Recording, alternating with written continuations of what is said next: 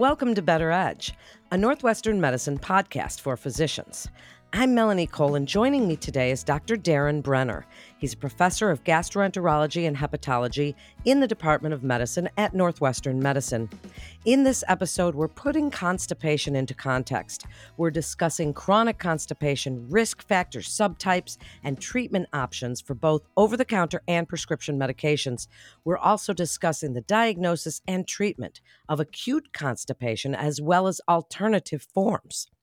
Dr. Brenner, thank you so much for joining us today. I'd like you to tell us about the prevalence of chronic constipation, some of the risk factors for development, and how it really impacts quality of life.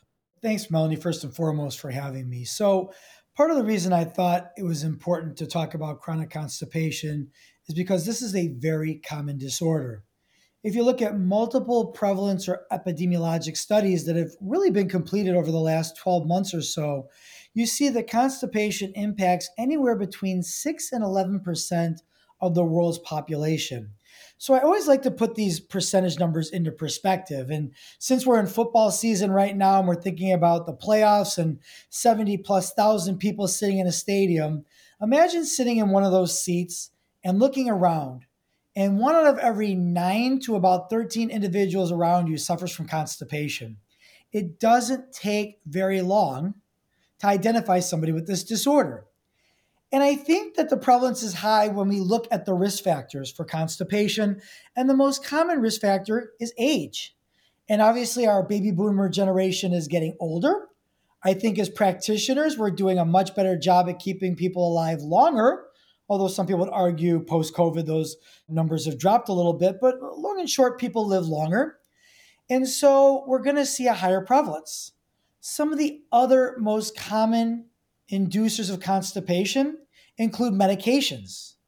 And there are probably a couple hundred medications on their own that induce constipation, including, the things most people think about, opioids for pain, benzodiazepines for anxiety, but even multiple medications that treat cardiac disease. Most importantly, if any individual is taking 6 or more medications at a time, that threshold of 6 significantly increases the likelihood that somebody will develop this disorder. Then we can look at common factors that are modifiable. Sedentary lifestyle, not consuming enough fiber, not drinking enough water. All of these are things that we can actually modify or mediate to reduce the prevalence of this disorder specifically. And when it comes to quality of life, we have to look no further than the patients who come in and tell us it's not necessarily the symptoms that bother me. It's the fact that I don't know when I'm going to have to go to the bathroom, or I have to sit on the toilet for an hour or two every morning, so I have to get up at 4 a.m. before I go to work. Or I don't know if I take a trip, if that urge is all of a sudden going to hit me. So they don't vacation, they don't go to weddings, they don't go to family events, they do not eat out, and they miss multiple social engagements. And that really kind of brings home how much this disorder can impact a particular individual. In fact, many of my patients often say, my family, my friends do not understand the burden of this illness. And so we have to do a better job treating these individuals and their specific symptoms. That's so interesting, and you make such good points. And when you talk about quality of life, we typically think of diarrhea and IBS with diarrhea as something that affects your quality of life in all those ways that you mentioned. And we don't typically think about it for constipation. So thank you for pointing that out. Now, how are we defining chronic constipation? So we use specific symptom-based criteria, and there are 6. And historically, patients have looked at constipation different from practitioners. We look at frequency. A lot of people come into my office and they say, I'm constipated because I'm not having a bowel movement every day. And that's actually completely normal. So we have to eliminate some of these myths and misconceptions. And normal stool frequency ranges anywhere from 3 times a day to 3 times a week. And that covers about 95% of the US population. Then we look at texture. And we really define constipation, as should be obvious, as hard or lumpy stools. We use something called the Bristol Stool Scale. And a lot of people haven't seen this scale. So to put it into layman's terms, and I apologize to your listeners in advance, but these are individuals who come in and say, I'm passing things that look like Milk Duds, or Baby Ruth bars. We talk about straining, sensations of incomplete evacuation, a sensation of mechanical obstruction. These are people that come in and say, it just feels like the stool is sitting at the bottom of my colon and I can't get it out. And then last one, the one nobody wants to talk about, is the performance of manual maneuvers. Some people have to actually manually disimpact the stool from the rectum. So they have to stick their finger in and pull it out. For some women, they have to splint, which means taking a finger or two, putting them in the vaginal vault and pushing posteriorly, which reduces anatomical changes or anatomical defects. And if individuals meet two of these six criteria, we can define them as having chronic idiopathic constipation. But the next step is determining what the underlying causes of those constipation are. And we really break this down into four overlapping disorders. And I stress the term overlapping because the vast majority of the people that I see in clinic have more than one problem. And thus, if we just target one piece of the puzzle, the patient doesn't get better. So, what are the four categories? The first one is the secondary causes of constipation. And this is something we can usually glean from a history and a physical exam. I mentioned before medications. That's a common cause. Endocrinopathies like hypothyroidism or diabetes, hyper or hypocalcemia, neuromyopathic disorders like scleroderma, MS, ALS, Parkinson's. These are all common causes of constipation. And even if one of those is present, we have to look at what we call primary idiopathic causes, which include irritable bowel syndrome with constipation, slow transit constipation, and functional defecation disorders, which means that the stool makes it through the GI tract okay, but the muscles in the pelvic floor do not work appropriately to let the stool out.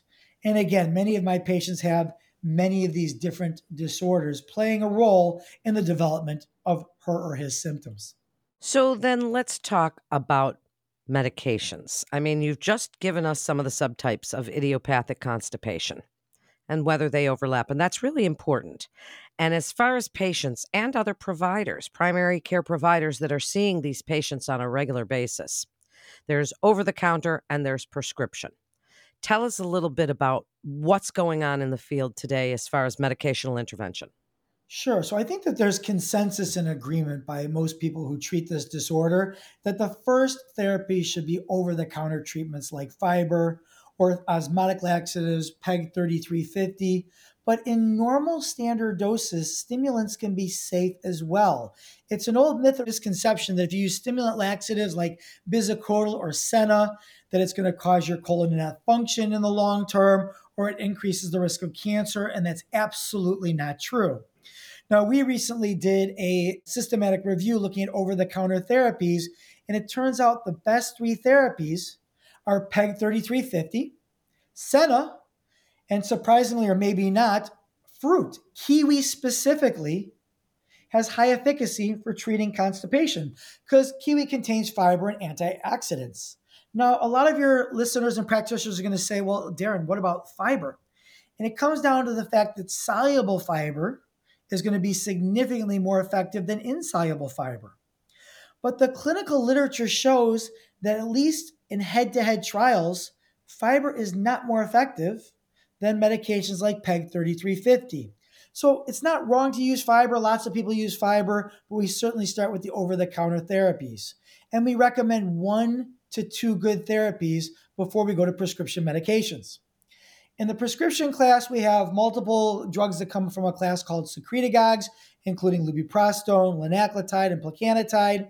And there are also prokinetics, the most common one used, prucalopride. There is now even mechanical devices. There is a vibrating capsule that is FDA cleared in the United States that can be used as well. So there are multiple interventions for patients to consider. The problem is which ones to use first, second, and third line can be very difficult for the standard practitioner. You've given us some great information and even some complementary ways to help treat it, but what if they do not work? Then what is your next step? What do you do? So a lot of times what I see in patients that present to my clinic is that they start with the over-the-counters, then they try the prescription medications, initially individually, then in combination. And when these fail, there's a concern that the problem is related to motility through the GI tract. And in fact, that is not where we want our colleagues to start their evaluation. We actually recommend that the first test that's done is a test called anorectal manometry and balloon expulsion testing. And this tests the sensation and the function of the muscles in the pelvic floor. Now, when we think about going to the bathroom, we can break this into three separate categories. Category one is movement. Get the food from the mouth to the rectum, which is the last storage place of stool before it's evacuated. Step two is to get the stool, once it's in the rectum, to stretch the rectum, which gives the urge to go to the bathroom. And then step three is opening the muscles of the pelvic floor to get the stool out. So the question becomes, why would we start with the muscles in the pelvic floor?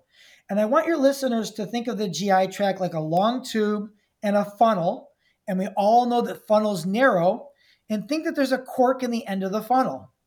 If you were to pour laxatives in from the top through the funnel and there was a cork at the bottom, the laxatives are not going to get through. They're going to back up in the GI tract. And that's exactly what happens in our body. So the first thing we have to be concerned about is the cork. And that cork, which is process 3, is made up of skeletal muscles called the external anal sphincter and the puborectalis. And these skeletal muscles are the same as all the other skeletal muscles in the body, the ones that let us smile and nod and wave and walk and throw a ball. So it seemed pretty counterintuitive if somebody hurt a skeletal muscle like the muscles in the rotator cuff to recommend a laxative. There's not an orthopedic surgeon in the world that would tell somebody with a rotator cuff sprain to take a laxative and rub it on the rotator cuff and it would get better. Well, the same is true of the muscles in the pelvic floor. You cannot use laxatives, and thus the treatment is physical therapy, biofeedback. So my recommendations to the listeners is this. If the first two over-the-counter therapies do not work, test the muscles of the pelvic floor. That may be where things end in our bodies, but it's where things start with respects to chronic constipation. That is fascinating, and we're learning so much more about pelvic floor physical therapy and the benefits there. So thank you for telling us about that. Now, there are people that would say psychological effects. We've heard this about constipation over the years. What role does trauma play in the development of constipation? And when we think of trauma, are we thinking of physical trauma or physiological or psychological trauma? These are very good questions. And the question becomes, when it comes to the overlapping comorbidities or psychosocial distress, is the chicken or the egg?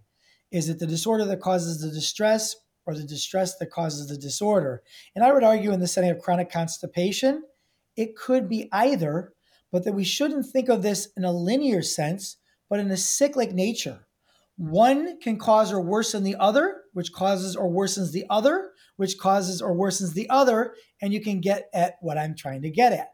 So for example, if somebody has chronic constipation, we mentioned earlier the impact on quality of life, they can't go out, they can't see friends, that can make them dysthymic or depressed, which can make the constipation worse. And worsening constipation can lead to worsening dysthymia and depression, which can make the constipation worse. But one major trigger we're aware of, and I'm glad you brought it up, is the history of trauma, PTSD, or abuse. And to your point, it can be physical, sexual, or emotional abuse.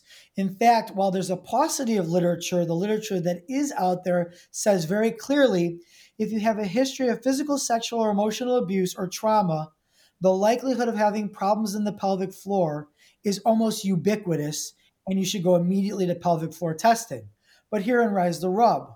Let's say you have, unfortunately, an individual that was sexually abused. You just can't send them for anorectal manometry, balloon expulsion testing, put a catheter in their bottom, blow up a balloon, ask them to go in a bathroom and pass it. They have to understand the process. You must explain this process, make sure that these patients are comfortable with that process, and then send them or refer them for the specific physiologic testing. So it can be any type of trauma or abuse, which is why I always beg my colleagues, if you're not comfortable during the first visit because you want to establish rapport, but you can do this in the second visit or so before you send people for diagnostic tests, please, please, please ask about a history of one of these disorders occurring previously in her or his lifetime. That's great advice. Now we hear about IBS with constipation and or diarrhea. Can you tell us if the symptoms overlap with chronic idiopathic constipation as we're talking about here today? Because again, IBS is something that we're seeing more and more in younger people, and it can come with either. So tell us what you're seeing as far as that. Sure. Historically, we consider IBS a disorder of youth, teens, 20s, and 30s. Constipation, again, a disorder that we see more commonly as people age, as age is the number one risk factor for the disorder. Now, historically, the way we differentiated irritable bowel syndrome from chronic constipation was by using pain as the mediator. The sine qua non of irritable bowel syndrome is pain. If you do not have pain, you cannot have irritable bowel syndrome. And as I mentioned earlier, when it comes to chronic constipation, we use those 6 objective and subjective symptoms: the frequency, texture, straining, incomplete evacuation, etc. And nowhere in those criteria do you hear the word pain. However, we know fully and wholeheartedly that individuals with chronic idiopathic constipation have pain. So then the question becomes, how do we differentiate these two disorders? And many of us would argue that maybe they're not different, but one and the same along a linear spectrum, with pain acting as the mediator. More pain, irritable bowel syndrome with constipation. Less pain, chronic constipation. There have been multiple international studies that have shown that 50+% of individuals with constipation have abdominal symptoms like pain, bloating, and discomfort. But more importantly, Alex Ford's team in the UK used artificial intelligence and machine based learning. And their team asked the computer, based on certain algorithms, can you differentiate IBS-C from CIC? And for most of these algorithms, the computer could not. The only way the computer could differentiate between the two is if they built into the algorithm that pain shunted the response to IBS. And so, what that basically tells us is that these are very much similar individuals. And when a patient comes in, if they don't have abdominal symptoms, that may indicate that we should try one set of medications. And if the abdominal symptoms are there, potentially another set. Because with respects to treating chronic constipation, there is no clinical data suggesting that the over the counter medications that we recommend as first line agents can improve abdominal symptoms like pain, discomfort, and bloating. What an informative podcast this is, Dr. Brenner. As we wrap up, I understand you recently authored a Rome Working Group manuscript on the diagnosis and treatment of acute constipation. I'd like you to summarize our episode here today and what practitioners should know about constipation, what you really want the key takeaways to be. When we talk about the Rome Working Team, this was a group of international experts that were brought together to come up and mediate or modify a definition for occasional constipation, what we mentioned earlier as acute constipation. And these are people that don't have the chronic symptoms day in or day out or multiple days a week, but may experience these symptoms intermittently. I think the best example of this is traveler's constipation due to changes in circadian rhythms, alterations in gut microbiome. These are people who never have a problem in their home, but they go on vacation, don't have bowel movements for about 7, 8, 9, 10 days, and feel miserable. This can be what I like to call the vacation destroyer. And so we defined occasional constipation as the presence of at least one of the symptoms we talked about earlier, in the absence of alarm signs or symptoms, which occur at irregular and infrequent intervals that are bothersome enough to induce a patient to seek medical management. And that medical management can be defined as either self-treatment or consultation with a practitioner. And when we looked through all of the literature, what we determined was probably the best treatments for now that people should use for occasional constipation are the same ones that we recommend for chronic, being the osmotic or stimulant medications. And we want people to know that they use these intermittently, that they're going to be safe. So when we think about constipation, we have to put them in subcontext. Is it an occasional constipation? Is it chronic constipation? People in regular doses can use the over-the-counters. They are very safe. But if they tried one or two and they're seeing practitioners, again, the two take-home messages: don't continue to give the medications over and over again. test their pelvic floors, and please ask about a history of trauma or abuse because this portends a very high pretest probability for pelvic floor dysfunction in itself. Thank you so much, Dr. Brenner. That was absolutely a great episode. So much excellent information. You're a very good educator. Thank you very much for joining us, and to refer your patient or for more information, please visit our website at breakthroughsforphysicians.nm.org/gastroenterology to get connected with one of our providers. That concludes this episode of Better Edge, a Northwestern medicine podcast for physicians. And please always remember to subscribe, rate, and review this podcast and all the other Northwestern medicine podcasts. Until next time, I'm Melanie Cole.